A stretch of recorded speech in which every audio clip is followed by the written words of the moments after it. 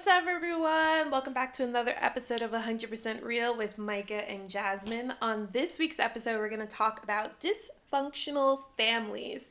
We're going to review Ad Astra, The Family Stone, and the Royal Tenenbaums. This is 100% Real.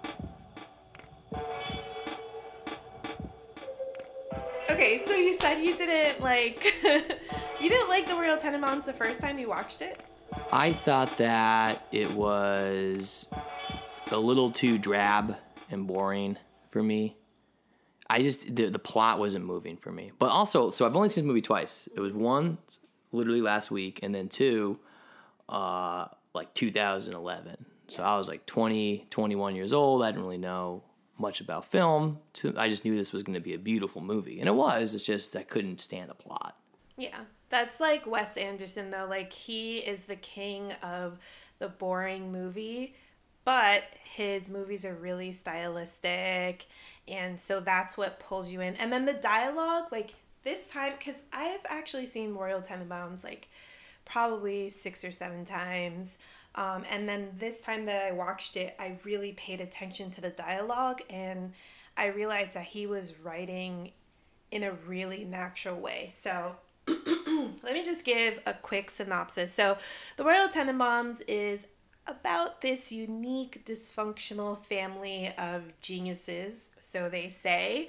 The father, Royal Tenenbaum, is married to Ethel Tenenbaum, and then they have 3 kids. One is adopted, Margot. And it's an all-star cast. It's beautiful. It's a movie that's set in New York that doesn't really look like the New York that we're familiar with. Mm-hmm. But when I was doing research, Wes Anderson was like, no, this is for sure Harlem, and all of the exteriors, with the exception of one, are actual locations in New York. Like, he filmed in Jersey, one of them, or whatever. And he was inspired by another book called The Royal Family or something like that. So that's where he got the inspiration for this film. So that is The Royal Tenenbaums.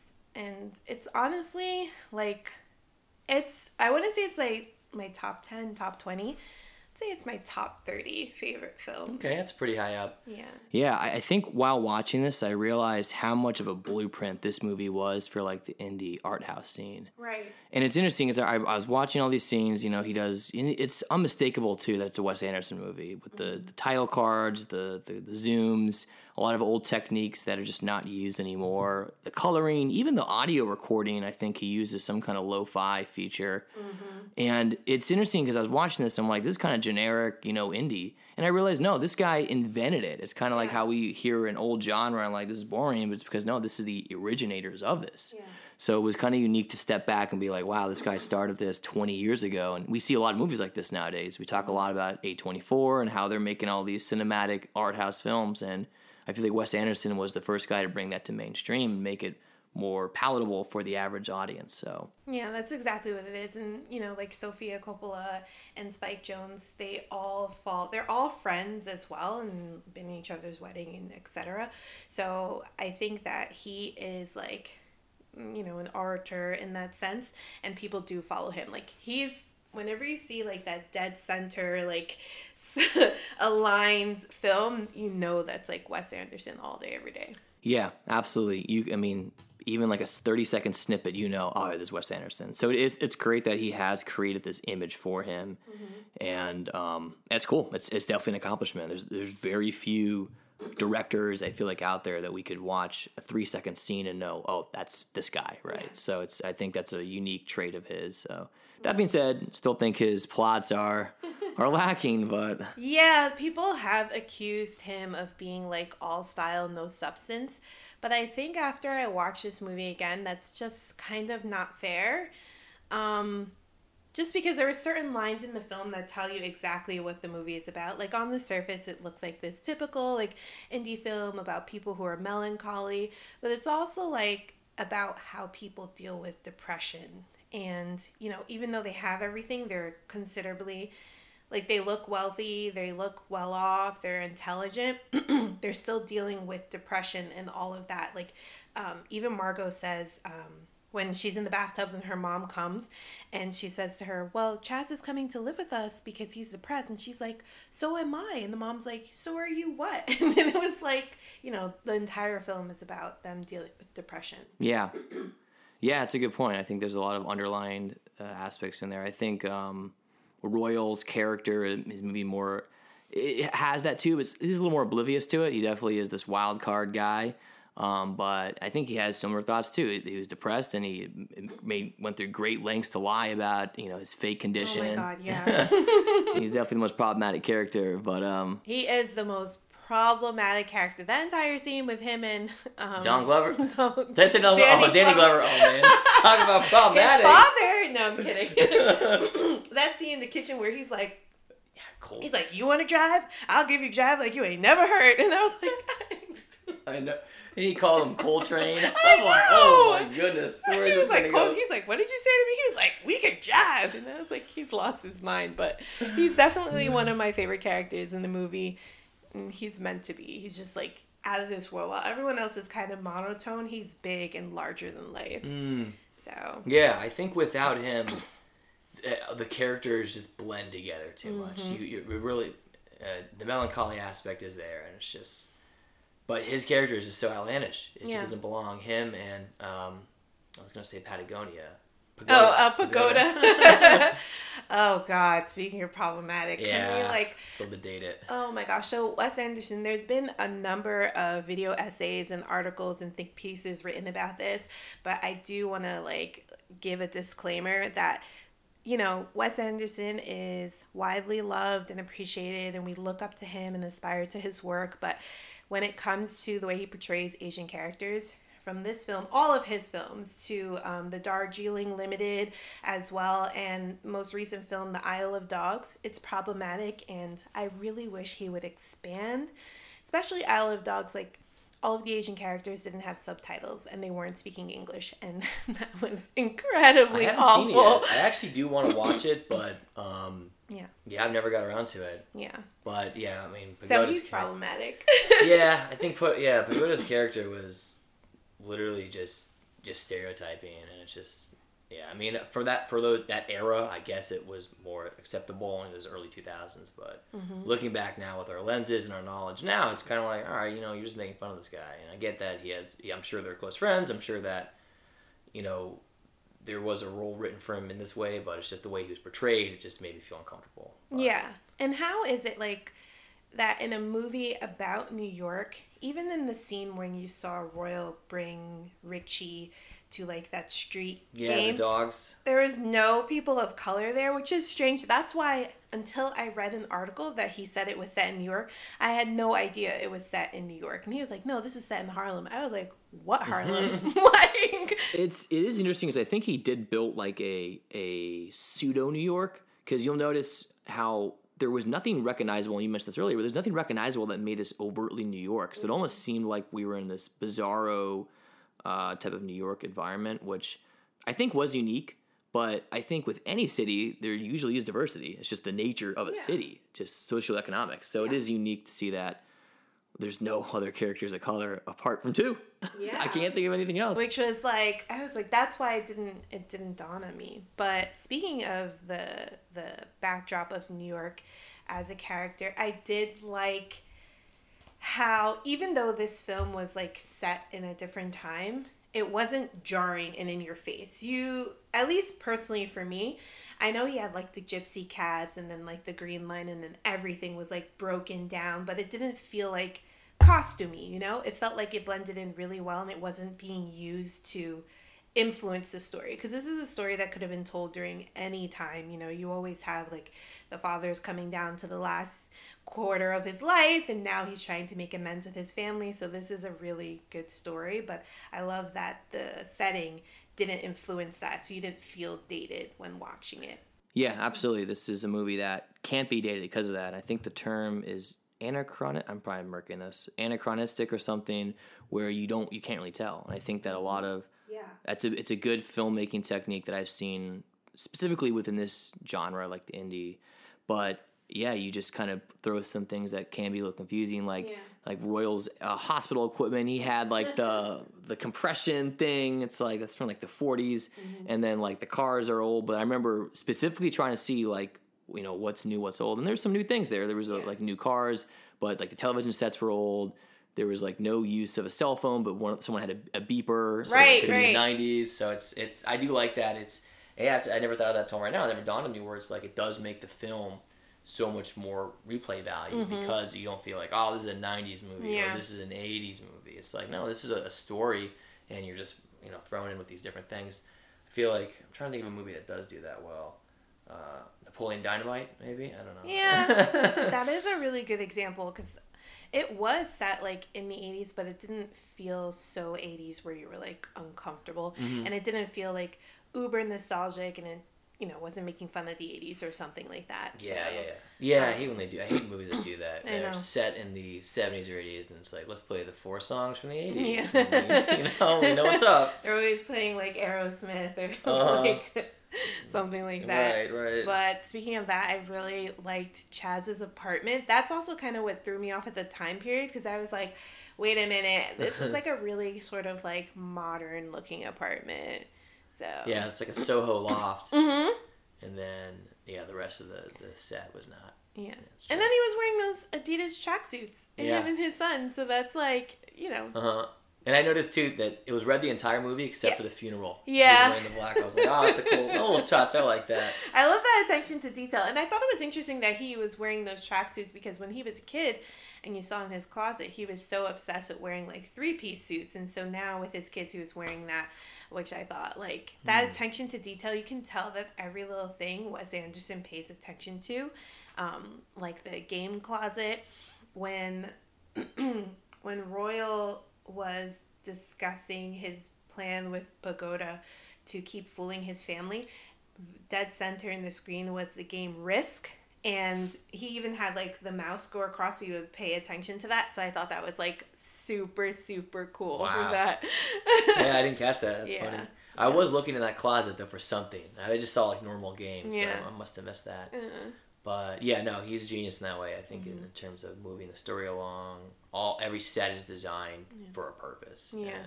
And that's what he's known for. I wrote this down. I think that it's almost like every scene could be a postcard, just the way the setting is. I think my favorite montage was actually when they were talking about Angelica Houston's character. I forgot her name. Etheline. Okay, Etheline. They were talking about her suitors, and they just kind of went through all these different people. Yeah. And I loved it because it was like a little postcard. They had the guy, and then the background that was, whatever the guy was doing. Yeah. So whether it was like, I think they had like a scientist or I don't know. A director, someone was at the Antarctic, Yeah. or something like that. And They were it's all just- incredible. Right. These amazing people, but just the thought that was put in just for that 1 3-second shot. Like, everything was framed so well. So Yeah. it's just the Yeah, I really like that too, because the way you introduce a character is so important. And by having that sequence, like when I first saw this Wes Anderson movie, there was like some parts I was like, this doesn't forward the plot along, like Chekhov's gun. If you're going to mention the gun, make sure it goes off in the movie. But watching it this time, I noticed that it was all important. Like, for example, that sequence of all of her suitors, it just showed like how like charming or like attractive she is as a woman, and explains why Royal wants her back so badly. Like, he kept going on and on. He's like, you're incredible. And even Henry was saying, he's like, I know that all of the men you've ever met were like super impressive, and he's like, I'm just this regular guy. And he's actually a landlord. It said it like when they first introduced his character, it said it on the back that he was a landlord. Good thing I was paying attention. And that just shows like how impressive she is and why Royal wanted her. So I thought that was super important that Wes did that. Okay. To the acting. What was your impression of the performances? I thought, it's hard to say. I think other than Owen Wilson, because I think Owen Wilson is just Owen Wilson, and he's just going to be him. And I like him in a lot of roles. He does a lot of Wes Anderson stuff. So I think that they're friends for life. But I'll tell you who was underutilized. I think Gwyneth Paltrow. I think that she is a great actress, and it seems like I understand the role for her was kind of this. From what have you really liked her? I feel like I've seen. Was she in Erin Brockovich? Maybe I'm confusing her. No, it's Julia Roberts. Oh, you're right. I want to say I saw her in a late '90s movie. I mean, I think most of the American audience knows her as the Iron Man. Yeah, it's Pepper Potts. Mm-hmm. Which she was good in that, even though it's a superhero movie. I feel like she was good with the banter. But I want to say I saw her in a late '90s movie, and it was really good. I'll have to look this up. Was it a rom? Was it a romance, like a rom? Yes, it was. Yeah, and I thought that she had a good display of action and She was in Shakespeare dialogue. in Love.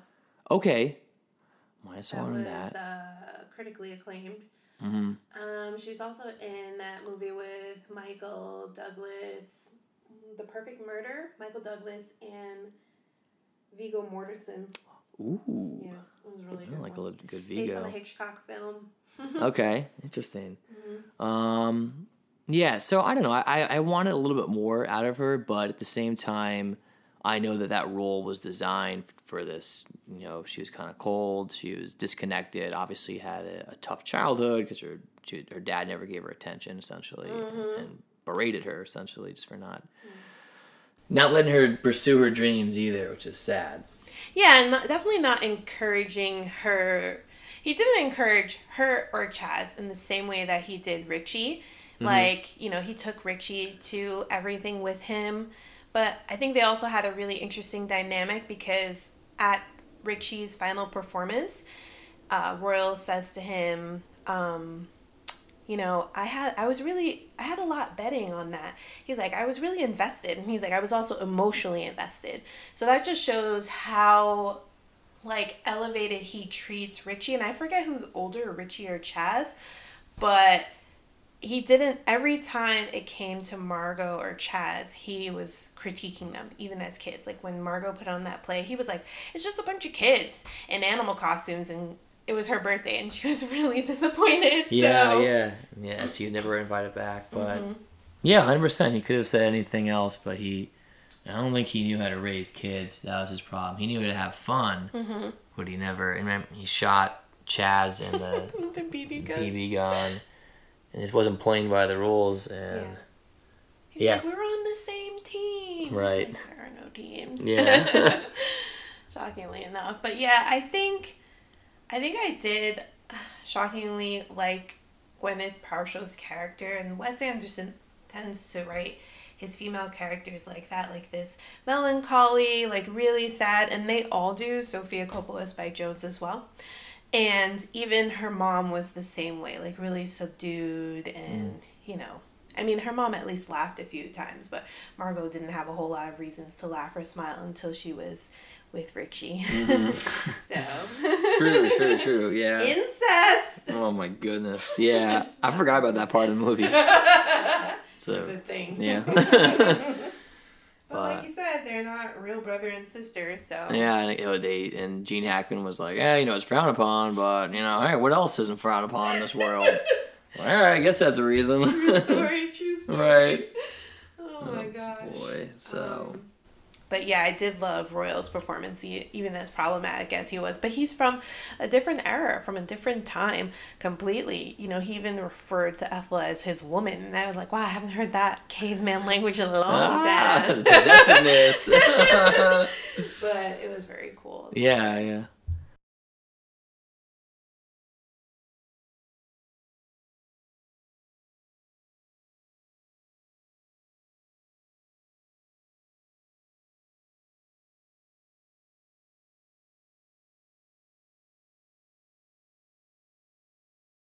Ben Stiller was pretty good too. Surprising for him being in such a serious role. I think at that time when this movie came out, he wasn't doing a lot of these, and he wasn't his over the top like Starsky and Hutch type of humor. So Zoolander, which is insane. Yeah, so so that was like cool to see him like explore, and even though he played like a really frustrated character, and my favorite performance from him. When Royal was speaking to the kids about coming back, and Ben Stiller like storms off and goes up the stairs, and he's like, I want to see my grandson, and he goes, ugh. And it's like, It's such a small thing, but I kept rewinding it over and over again the entire scene. He's like, "Don't give me that guffaw." It was so great. So great. Oh my. Yeah. Yeah. I think there were some highlights that were good for sure out of them. It's just the whole vibe of the movie, I feel like, took me out of enjoying the characters a lot. It's definitely melancholy. You gotta be in a certain state of mind, I feel, to like get this. You gotta also be kind of sad yourself. Right. Should come with that pre-warning, Disclaimer: this is for sad folk only. That's right. Yeah. Oh my god, they even I took note of this, but even down to the music, playing Beatles like Hey Jude. When they were looking at the home, and I was like, oh my god, this like folksy kind of vibe they've got going from the clothes to the music to even the color grading of the film. So yeah, it sets the tone instantly. The description, the narration's great. I didn't even know it was Alec Baldwin. Yeah, that was a surprise. The homie. Yeah, so that was a cool little thing. I did love. So it's interesting because I'm seeing the narration, I'm seeing the title cards, and it's kind of like, man, this has been done before. But I keep on reminding myself, no, this is this is the guy who did it. The boilerplate. 100%. Yeah, he started this. So, and it made me reflect and just appreciate it that much more. My instant thoughts were, of course, like, oh man, this guy's doing this director's doing it. But yeah, it's just a cool, subtle reminder that this is the starting point. I do like, though, I feel like I've never seen this, where it is kind of like a book. If you notice every chapter, the first like three sentences was like setting the stage, sort of like a play. So. Yeah, literally. And they even had like a little chapter narration that books don't really do anymore. But that was super cool. Yeah. I like the... So I think most of this movie takes place in either houses or like outside a little bit, but there wasn't like a lot of establishments, but there were like 2 or 3 that I thought were great. I think the hospital is great because it was like, once again, it was like you couldn't tell if it was the 50s or the 70s. My favorite thing was the ice cream shop that he brought Gwyneth Paltrow to in the end of the movie. And it just seemed like, I don't know, it seemed like Disney World. And like this was their world. I love directors that create their own world or a weird spin-off of their world. And it's just, I thought that was great. Set design, great. She was ordering some crazy ice cream dish that I've never heard of. And it was like, yeah, it's a fantasy that he's built. I don't know where the ice cream shop was, but there is an ice cream shop like that for our New York listeners. It's in Forest Hills. It's near 71st Street. It's called Eddie's Ice Cream Shop, and it's old like that. You go inside and they have the old ice cream, the old pieces. Don't know if you can go there now in the time of Corona, but and they would have all the classic dishes, banana split, something like that. So yeah, get all nostalgic with it. But yeah, what I was going to say was it was really great to hear Alec Baldwin's voice because he has a really great voice for narration.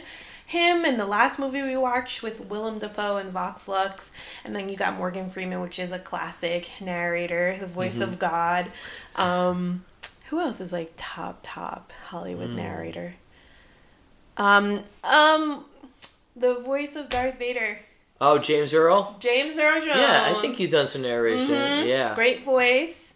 Who else has a really good... There's a lot of people, yeah. I think if you have a distinctive voice, a good baritone, you're in there. Yeah, classic. That's it for me. Okay. Yeah, let me check. Anything else?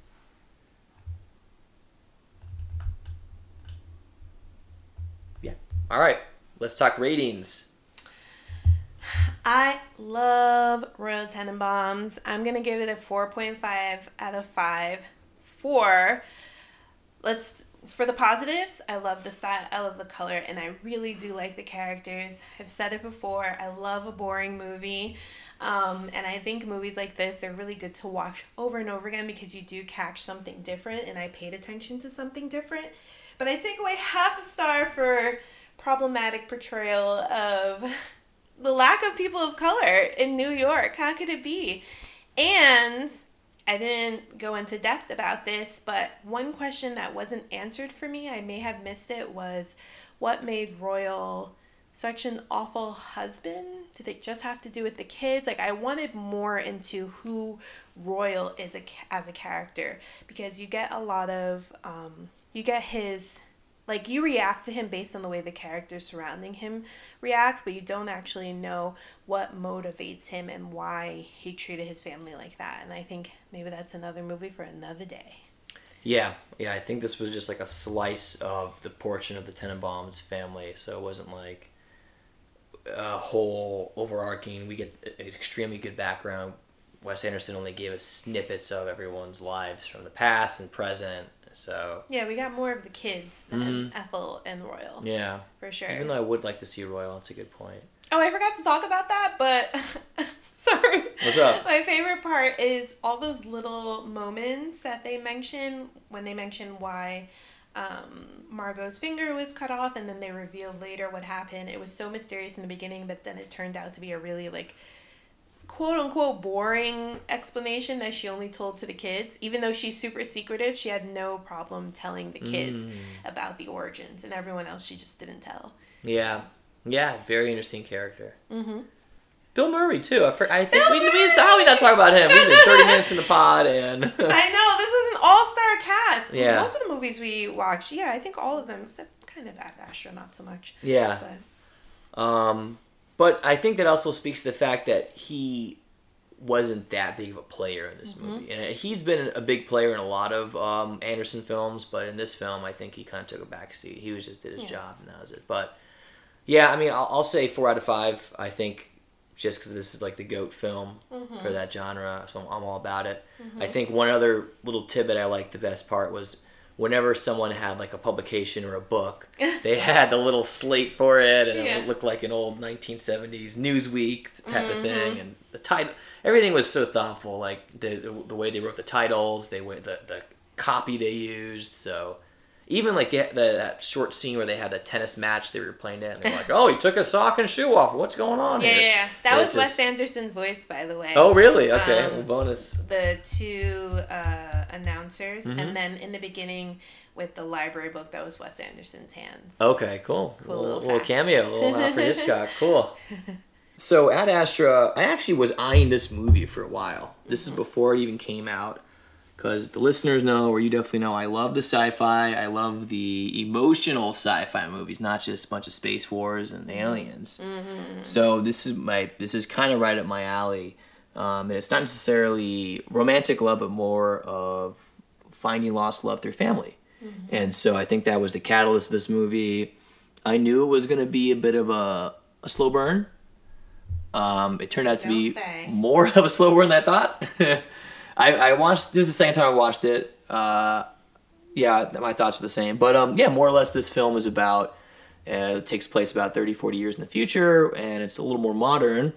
It's more graspable, that's not a word. It's more tangible for the audience because it's not too much technology introduced that we don't understand. So it's something that does help out the viewers. And it's basically Brad Pitt is looking for his father. And he went missing in space. There was an incident with an actual tragedy with Earth, let's say, and his father might have the clue for this, but a lot of this was Brad Pitt's character finding reconciliation for the fact that his father has been missing for 19 plus years and maybe not giving him the best childhood. He also wrestles with issues with his ex-wife, not having much connection, and there's always this constant aspect of checking his emotions. So it's a huge emotional journey, and we'll walk you through it. Yeah, I gotta admit that that's a really good point that you make. The distinction between like typical sci-fi movies like Star Wars, for example, versus like a Christopher Nolan type of film, which this fell into that category for me, and the movie Gravity with Sandra Bullock. Now, I didn't dislike Ad Astra, but I think because at this point in my movie-going experience, I have seen countless space movies, and I'm waiting for them to give me something different. And Ad Astra did kind of give me something different because I felt like Interstellar really explored like that familial love, like Jessica Chastain's character Good you point. know, her father had gotten lost in space as well. And so back on Earth, he's still kind of a hero, where I think that Tommy Lee Jones's character in Ad Astra, he wasn't a hero. Like, he was, but because he was like losing his mind and he disconnected from, you know, his employers, that they were kind of like, yeah, we have to bring your dad back now because he's like going against like his orders, Yeah. so to say. So that's a conflict that Brad Pitt's character also has. Like, I'm going after my dad, who needs to be held accountable for his actions, but he also needs to be held accountable to me because he left me and didn't raise me, etc., etc. So I think that the movie did explore that, but I think for a movie that was only 2 hours long, it felt much longer.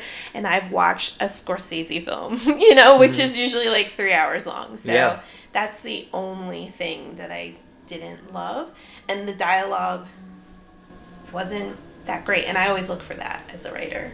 Yeah. I think that I could do without Brad Pitt's monologues or narration. Yeah. It's just so poorly done. It made me hate the movie more whenever I had to hear Brad Pitt's voice. Yeah. Like, oh my gosh. Yeah. He's just not. This isn't his lane. engaging. He shouldn't do this. Like, he did that Terrence Malick film where in Terrence's movies, you don't really talk, there's no dialogue, and you're just acting like, you know, out of this world. And I just don't think he should do stuff like this because it doesn't play into his better qualities. You Right. know what I mean? I think he's a funny guy. He's someone who can do action. You know what would be good for this movie? Maybe a Ryan Gosling putting up like a Drive type of performance, or that other movie where he doesn't talk a lot, Beyond the Pines or something. I don't know. Oh my God, yeah. So good. Yeah, Gosling is one of those guys who can do both. He's like a modern Brad Pitt Yeah. in some ways, where he can do the romance, he can do some of the action, but he can do these quiet, somber movies. Yeah. And he just fits the prototype. So I'm trying to see who else would have been really good in this role, because I just don't. I think it was Brad for me. Because he was the focus. But Gosling is a really good alternative. yeah, really he is. I want to see more of that. I don't like the Hollywood Gosling that much. The Notebook, except for La La Land. Which, good. right, like we started. Yeah, no. I didn't finish Drive. And also the bad thing, speaking of Ad Astra, is that I watched it in parts. So I've been trying to watch this movie. I've been trying to complete this movie. So I watched like the first hour, and then I watched the second hour, and then I watched them all together, and I was just like, I just don't know why it's not resonating. What did resonate with me though was the cinematography. yeah. I think so. For me, I mean, I guess I talked about it earlier too. I do love directors that create their own world. So I really like this like 5-minute scene on the moon where it was commercialized, and I think it's indicative of how we are as a culture, where it's like we need something that's understandable to us, and of course we would colonize the moon and put Burger King in there. You know, we'd have escalators, we would have like a weird photo booth. So I think that's a cool, just even like the space travel when they were flying, they had a commercial flight to the moon. I thought that was super cool, and it was like flying in an airplane. Yeah, and that makes more sense because whenever people do like these movies that are set in the future, they kind of act like the culture that dictates us today. They act like it no longer exist. Like that problem gets solved. No, people are still going to be like, I want to take a selfie here. I want to do this. I want like commercial stuff. So that felt really human. So I'm glad you brought up that point. Yeah, I thought that was really cool. And I think I wrote this down too. There's a funny aspect where Brad Pitt had to pay $125 for a pillow and blanket. It's like, of course, airlines would do that, or moon lines. I mean, this is what Spirit Airlines is doing for anyone who's ever taken a Spirit or Frontier flight. Yeah, pay to fasten your seatbelt. We don't care about your safety. Facts. Wow. One thing about this movie, it felt very. I don't know if anyone has read 1984 by George Orwell. It was like that, and I felt that way because every time he had to check in and make sure that his emotions were in check, his feelings were like very subdued. It felt like that. And then towards the end of the movie, the middle, like right before he was gonna go for his father, they like reevaluated him again. They were like, your heart rate is spiking, like we could hear it, and he failed the test and all of that. I felt like, oh my God, this is just like the thought police. I did love that element because in the future, I only feel like with technology, with surveillance, and you know they're tracking us with cookies, that they're only going to control the way we feel more. And this is indicative of like cancel culture. Every time you say something, it's like, oh, you're canceled because of this like thing you felt 5 years ago, even though you might have grown as a person. So I really love when movies speak to that, because that's where we're going as a culture. Yeah. Not to be like a fascist, but No. I mean, hey, you can see it's evident. It's whether we see it or not subconsciously. And yeah, I think that is the true sci-fi element of this movie. You know? Right. We get it. Okay, you're flying to Mars. It's impossible. But what's actually possible? Also, this, controlling this aspect. Knowing our trends, knowing what we want to do, and controlling how we should think and what we want to think. So it's scary. Talking about this now, I'm like, wait, did I actually like this movie? Because there are like elements I kind of did really like about it. I liked an hour of this movie. I'll say that. Oh, my favorite scene. I don't even know it. I feel so basic, but when talk about it in the beginning, when he first went to the moon and they were doing like this chase, and there were like these moon pirates or whatever that were shooting and like killing them, so freaking beautiful. Like I felt like the speed, it was so simple. It was just like, it was like a Wild Wild West in space. They replaced the horses with these like 4x4s, but I thought that was really beautiful, because I love an action movie. Like I would take an action movie or anything else, so that really spoke to me. Yeah, for a movie that's so slow, there was a lot of like high intensity scenes. Right. Like that was there. Then I forgot about the monkey or the gorilla. Oh man, that was great. That was a scary scene.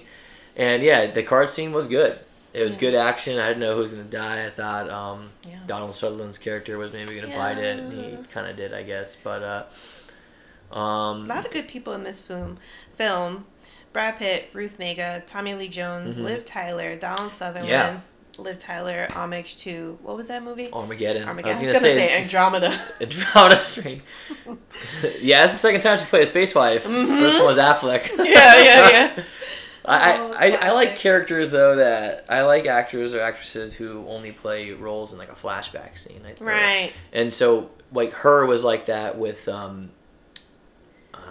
what's her character? Well, I forget the actress's name. Not Mooney Rana. Yeah, I was gonna say Rooney Mara. I was gonna say Naomi. Rapace. Yeah, Okay. I was confused again. Second time. I mean, it's valid. Yeah.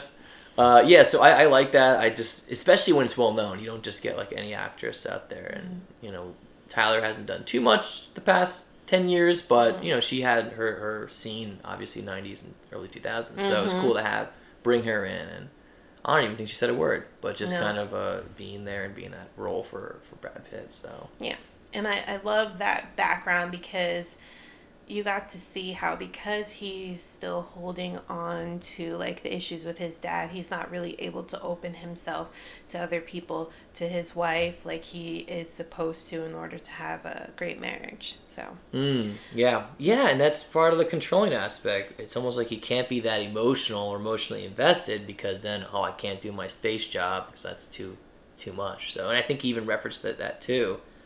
I think when they asked him before he even took the mission, he was like, "Oh yeah, I see that you're divorced, no children." He's like, "Yep, this is the space industry." Cowboys. It was very well. Speaking of the cowboy thing, because they do say space is like the final frontier, and then to have Tommy Lee Jones, who was in Men in Black, and he's done. I can't he's done say. A Western yeah, too. I think he has done like this. We'll put him in there. If not a Western, he's done some gunslinging movie. So he was like the perfect character, and his character, the depth of someone losing their mind in space, and a lot of the times we only got his voice, so we didn't always see his, but I felt the emotion, and I thought that was a great performance. Brad Pitt's not so much, but his performance was great. Ruth Negga did pretty well as well. Yeah, I think for me the best, I do like the reveal of Tommy Lee Jones at the end of the movie, because we were building up for it. The whole movie was. Yeah. And I think it didn't disappoint. There was some aspect where I think it was a little too blunt, where he was like, yeah, I didn't care about you and your mom. And it's like, we get that, but it's just, I feel like you could have phrased that differently. Yeah. Like, that was kind of lazy writing. Yeah. Just like, you don't have to just bluntly say it. I wish there was some other subtle way, not for the sake of the characters, but just for the sake of us watching the movie. Because we knew he was going to say that, but it was just like, you find it takes us out way. of the movie when you just are so it didn't feel natural to say it that bluntly, because would you have said it that way if you hadn't seen someone in, how many number of years? Yeah, 20 plus years. Yeah, No. like... I mean, you could. I guess the other counter argument is that he is that insane, where he just doesn't. He lost all social That's norms, and he's just like, "Oh yeah, you're here. Good. Let me tell you what I'm thinking." But I don't know. As a viewer, I would want to see something more subtly. Or, it was not as good. But yeah, I think for his limited role, Tommy Lee Jones, great job just there. And Donald Sutherland too, but he's always good. So. yeah, exactly. You got some good old white guys out there doing getting their checks. I know. But speaking of the characters, Natasha Lyons was also in this. Towards the end of the film, when he was being reevaluated again, Natasha Lyons was sitting at the table. If you don't know her, she's in this really great Netflix series called Russian Doll. So good. Highly recommend. If you've watched every single thing else on TV during quarantine, watch Russian Doll, because it's about like this time loop and, things we don't pay attention to in life. Sidebar. Yeah, no, I thought that was funny. A good cameo too. I don't know if I'd call it a cameo. Maybe it is. Yeah. Yeah, sort of, right? Because I knew who she was instantly, and I have watched a few episodes of that. Also, kind of this supernatural. Yeah, I liked it. I think I forgot why I stopped watching it. So maybe I didn't like it, but I definitely watched the first few episodes. But yeah, that was a cool cameo appearance for that. That I really like that station. I think for set design, it was beautiful. It reminded me of like a Blade Runner or like Ex Machina. They had the red hallways, the orange hues, and then those what do they call them? Peace rooms or relaxation rooms. So that's the sci-fi element I do like. Just kind of this. That's where I think it's the future, where it's like, oh, we're in 2030, 2040, when it's all this monochrome color. Yeah, and concrete and stuff. Yeah, I did, speaking to the use of color, when he, got to his dad, the use of blue, for sadness, I felt that. And I feel like it worked all together, because there was also a lot of darkness, a lot of shadows, and then we had the use of blue with the dad as well. So I love that element of the film. I don't know, can't speak to whether or not the science holds up in the movie, because I did notice, so I read a couple of articles afterwards to see, am I like missing something? Oh, and one thing that they mentioned is that the film was, there was a line in the film that he said about like going to see your creator, your redeemer or something like that.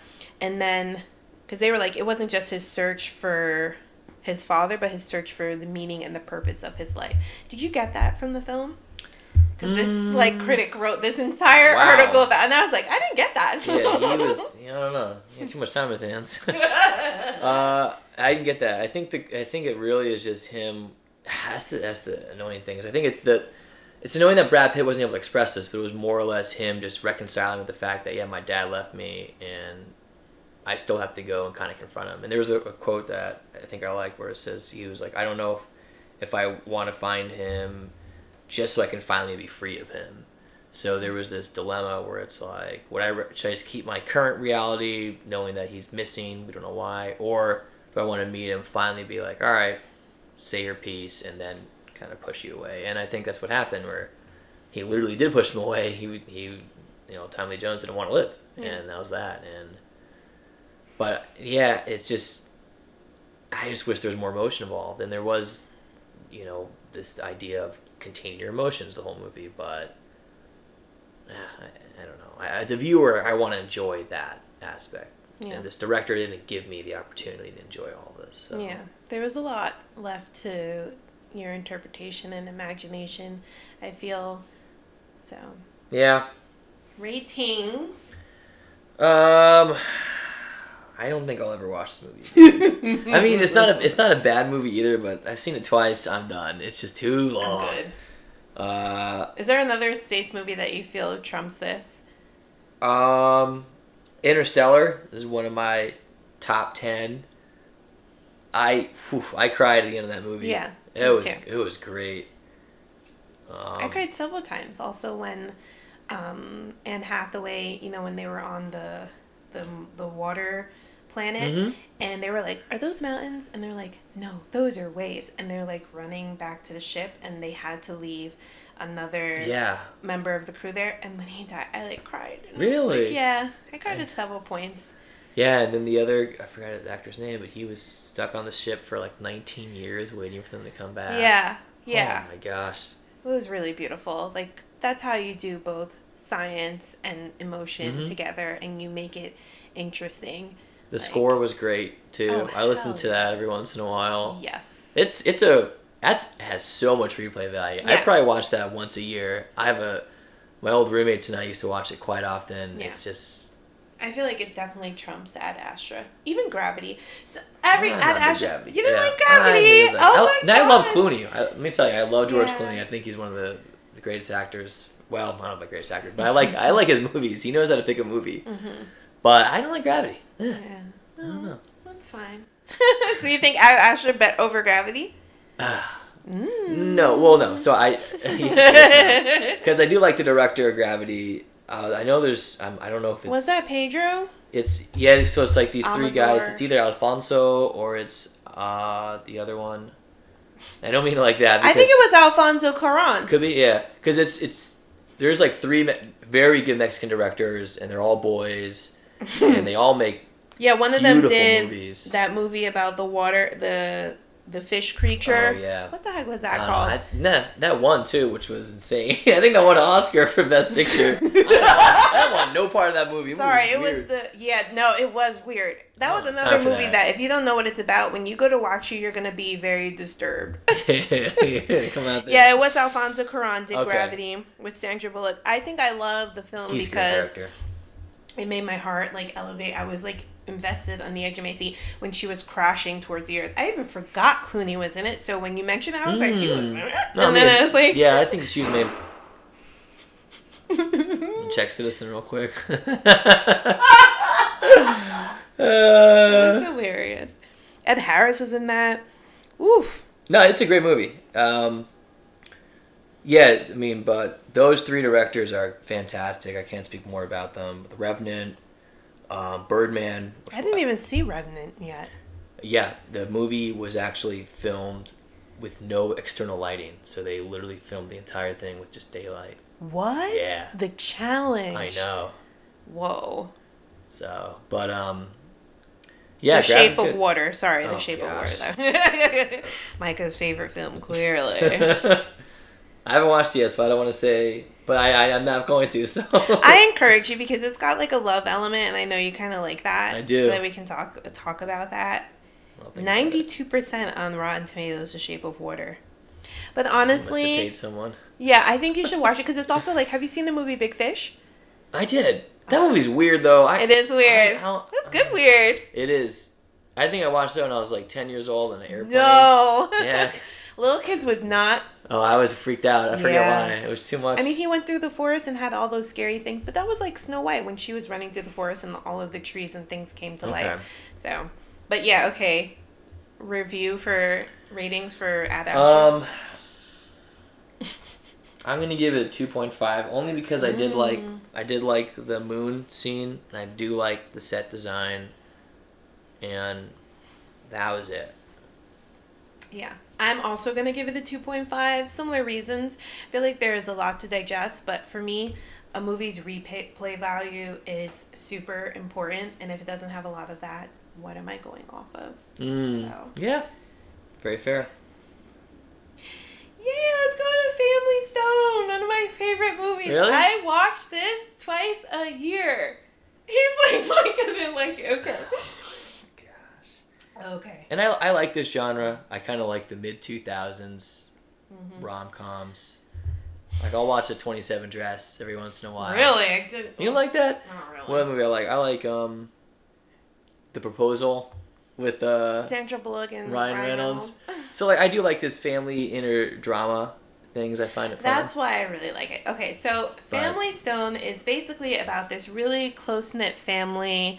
They're also dysfunctional, but they've got an eclectic mix of personalities. They've got this really close mom and dad. The patriarch and matriarch of the family, and then they just have like a slew of kids that are all very different. One is very tight knit, he works in the corporate world. Then they have a daughter who's kind of a slacker, who seems like she never left home. Then you have Luke Wilson, which is also in this film too. Hated him. So we've got Luke Wilson double feature. And then who else is in it? The other son. Then you have the gay son, the gay deaf son, who had a very interesting scene. And you have Sarah Jessica Parker also in the movie. Trash. But then you have a rom-com king from My Best Friend's Wedding, Mr. Dylan McDermott Dylan. I think it's Dylan Mulrooney. I'm butchering names. I usually get them right, so forgive me. But and basically it's just like he brings. Oh, and then how could I forget another rom-com queen? Diane who? Keaton? Oh, Diane Keaton, yes. What were you going to say? Oh, Rachel McAdams. Rachel McAdams. Oh my God, a lot of rom-com. Because I was going to say Claire Danes, who was in Romeo and Juliet. Mm-hmm. All that good stuff. Wow, I love an all-star cast movie, so that's why I like this. And then I also love movies that are like deeply about family. And it's about, even if you are dysfunctional as a individual and then dysfunctional as a collective, everyone still loves you no matter what. So, The Family Stone. Go on, Micah, tell me, what was your initial reaction? You're having strong emotions. Oh, I hate this movie. I'm sorry. The pacing was so off. Mm-hmm. I was thrown into the movie. Usually there's a little bio, like, it's not even a little narration, like, Sarah Jessica Parker is a corporate lawyer. I hate narration. No, I need that. From, Long Island, does this. And I didn't get that. I was just thrown into this immediate Christmas environment. And it just kept on going. And then everyone hates this character. Why? We don't know. And she's annoying AF. Yeah, I mean, she is, but it's just, there was not enough character development to determine that we hate this person. Mm-hmm. I feel like the start of the movie feels like it should have been, I was watching it for 20 minutes straight. Mm-hmm. So, like, it just dropped me in this movie, and I was already discharged because of it. Yeah. I do feel like, rom-coms they're very formulaic. Mm-hmm. They have, either a woman who's a shrew and the really fun-loving, Adam Sandler type, who was Luke Wilson in this movie. And you have the woman trying to get that person to relax. But in this movie, you have this, she's really uptight. She's also made her fiance uptight. And then his family is, super lax, and they clash over and over again. But then she was also being extremely problematic until the very end of the movie, which made me cry. Aww. But I do feel like Sarah Jessica Parker's character was over the top, extreme, just not even likable. I don't even know why her fiance would like her. Before he, why would he choose her? Even though he was, a suit-wearing kind of guy, you could tell his personality came through, and he was also very fun, and she just was not. So that was the worst part about the movie, but my favorite part was, Rachel McAdams and Luke Wilson, because I'll watch anything that he's in. Literally anything. Wow. He's not even, a really strong, distinctive character, but I've watched Old School. He's in Legally Blonde. He was just in the Wes Anderson movie. So I really like him, the youngest Wilson, but yeah, I just really like this movie. And I love Christmas movies. That's another reason why I'm a sucker for a Christmas movie. Just reel me in. All right. I think my favorite Christmas movie is the one with, is it Jack Black and Charlize Theron and what is it called? The one where they trade? Yeah. Yeah. And who's in there? Kate Winslet and Jude Law. Yeah. Yeah. The Switch. I think it's The Switch. Could be that, but I remember, yeah. That was great. I haven't actually watched that one many times. Okay. But it is a good one. That's a good one. Jack Black was kind of serious, right? He was. He still had his personality, but he wasn't his extreme goofiness. So that's a good one. Is that your favorite Christmas movie? Yeah, I guess so. I don't want to say the prototypical, what's the Mariah Carey one? Oh, she's not in it, but the song's in it. Oh, Love Actually. Yeah, Love Actually. Michael, we have to review that. Okay, we can review it. It's been a while since I watched it. And our friend Shruti, shout out to Shruti, has been requesting that we do rom-com episodes. So right, we'll do that. Okay, we can do Love Actually. Yeah, it's been a while. Mm-hmm. It's been a while. Mm-hmm. Did you like anything about Family Stone? So, I didn't like the. I wasn't a big fan of the slapstick humor, but it's part of that time, the early 2000s. And they were falling in the food. Like, I really don't like food. Like, I don't mind slapstick, but when you start, I get like literally nauseous. I'm like, ugh, ugh. yeah, it's pretty funny. You do hate slapstick humor in movies because you said that about Moulin Rouge too. Yes. Like, oh my god, get to the point. We're gonna review the Three Stooges with Micah. Nope. I'm gone. I'm absent for that one. I like Rachel McAdams a lot. I like her just in general as an actress. I think she's really good. So I do like every scene that involved her. She did. She's never done anything like this before. Yeah. Wedding Crashers, but she was more subdued in that. But yeah. She was in Time Traveler's Wife, I think. Yeah. But I mean, like, never been like this non-girly, disheveled sort of character. Yes, she usually has. I mean, she's Regina George, right? She's Mean yeah. Girls. Yeah, yeah. let's forget that. And I'm Always sure she's forget. glad people forget that too. Although I feel like it's a good role, but you know. Yeah. I always forget about that. Yeah. So I did like her. Diane Keaton's character was good too. I was gonna say that mom. too. I thought she was incredible. I mean, she's a great actress, obviously from the old Annie Woody Hall. Allen days. But problematic. Problematic. But yeah. So I did like those. I thought there were very strong acting performances there. Yeah. I don't know. It just didn't. It was just too fast for me. Yeah. I couldn't tell. I couldn't catch on to the plot. I knew what was happening, but it was just there wasn't enough development for every scene, and there was just I couldn't focus because it was all over the place. And Too the many. mom was sick. A lot was happening. A lot happened. Too many characters too. I think they could have got rid of one or two brothers or sisters. We don't need that many. Micah comes from a small family. I do, so maybe that's why. Yeah, no, I think also the dad, I forget his name, which is really bad, but he's Mr. Incredible. You know that? I did not know that. Yeah, Very that's the interesting. Mr. Incredible dad. He plays opposite Holly Hunt in Mr. Incredible's. Wow, good for him. Yeah, he has a really good deep voice too. Yeah. I think it's just like my expectations are so lowered, and then I kind of love a messy house because I have 4 younger siblings on my dad's side and 4 younger siblings on my mom's side, so I come from that. And then my parents also have a lot of siblings, so when you go in the house, you're crawling over cousins, you're crawling over aunts and uncles, and I get a lot of that too. And I always feel like the outsider in my family sometimes, just because on either side of my family I'm not like enough of whatever they are. Like my mom is very Haitian, I'm not Haitian enough. Everyone speaks Creole, I don't. And then on my dad's side of the family I'm not American enough. So because I grew up super sheltered, so you get that in this movie, but I also feel like they all kind of accept each other. And this is gonna sound like super creepy, but I love when I watch movies with actors that I know really well, and then I see them interacting as siblings, and they're like hitting each other and pushing each other, and I felt like that performance was super natural. So Yeah, it's a good point. I did kind of like that. Like Luke Wilson was very playful, like, smacking people. yeah, you see, he's always like I'll give you that. I think Luke Wilson has his spots for that. But there was a lot going on. Then you had the brother. It was the most uncomfortable scene, but it was my favorite scene at the table when Sarah Jessica Parker was like, yeah, but I forgot what Diane Keaton said. I think she said, yeah, I wanted a gay son. And Sarah Jessica Parker, there's no way you could have wanted a gay son. First of all, that was unnatural. I don't think anyone who's as polite as Sarah Jessica Parker is would have said that. Correct me if I'm wrong, but like she comes from like a more like, if she's coming from the city, like she kind of knows proper etiquette better, right? Social cues and tact, so it did seem extremely out of character. Yeah.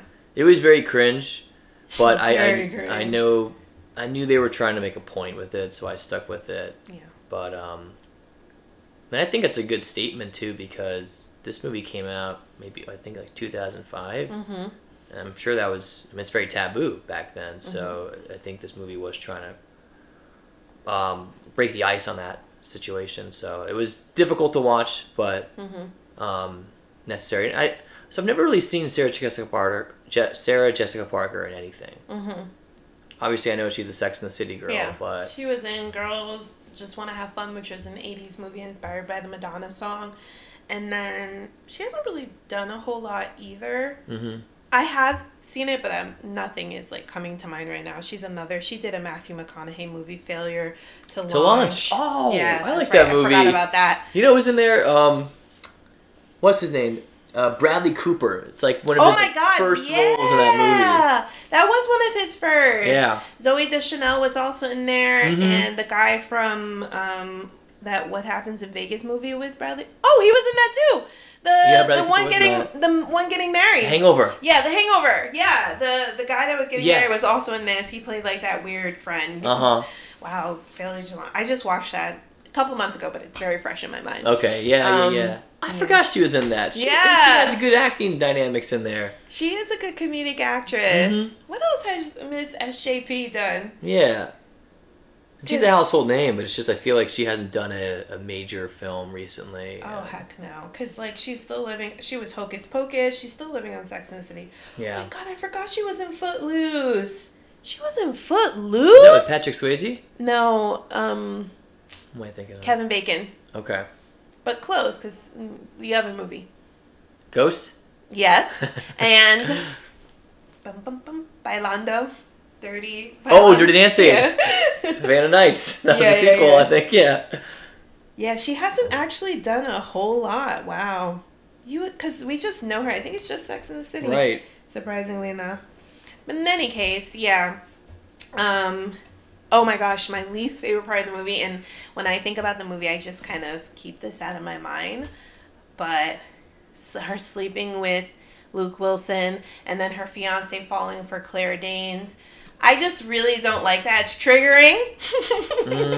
Talk about it. This has happened to me, but I just hate when movies do that. Like, you would never be friends with your ex that slept with your brother, like, before telling you.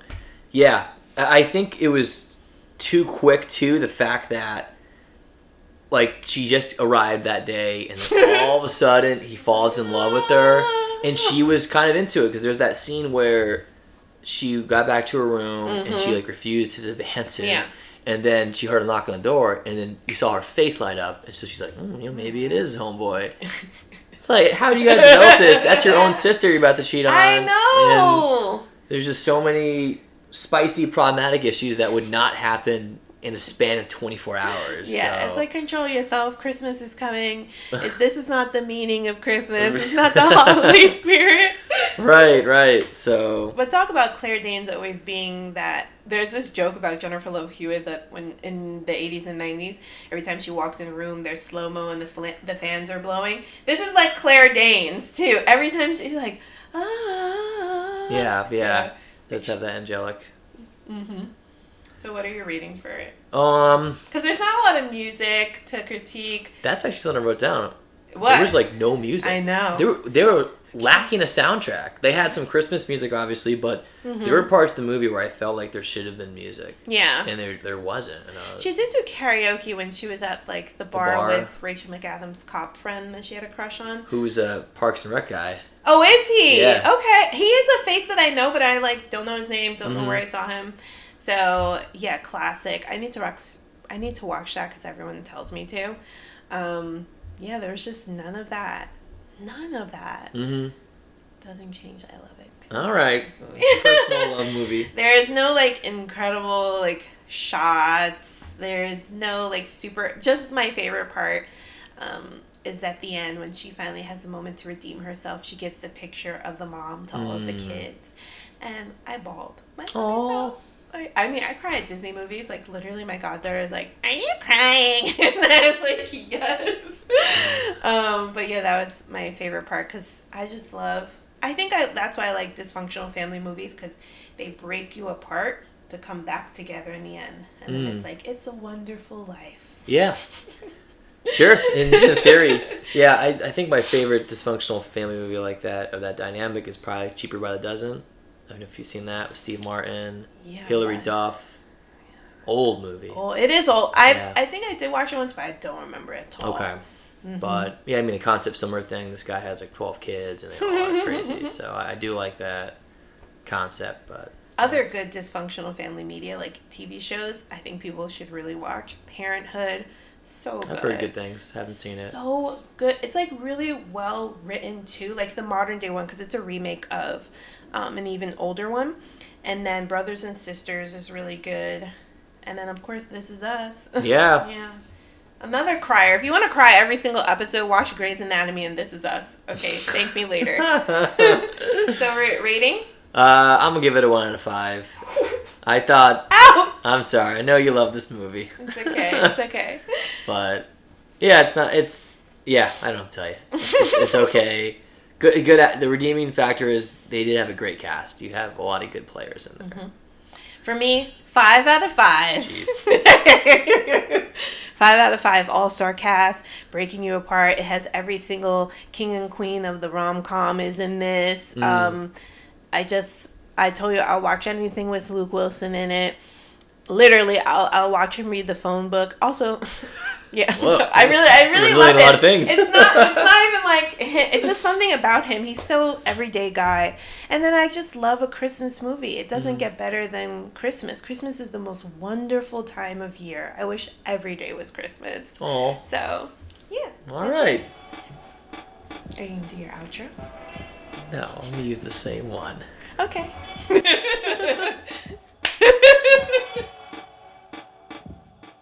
Hey y'all, thanks for tuning in for another episode of 100% Real.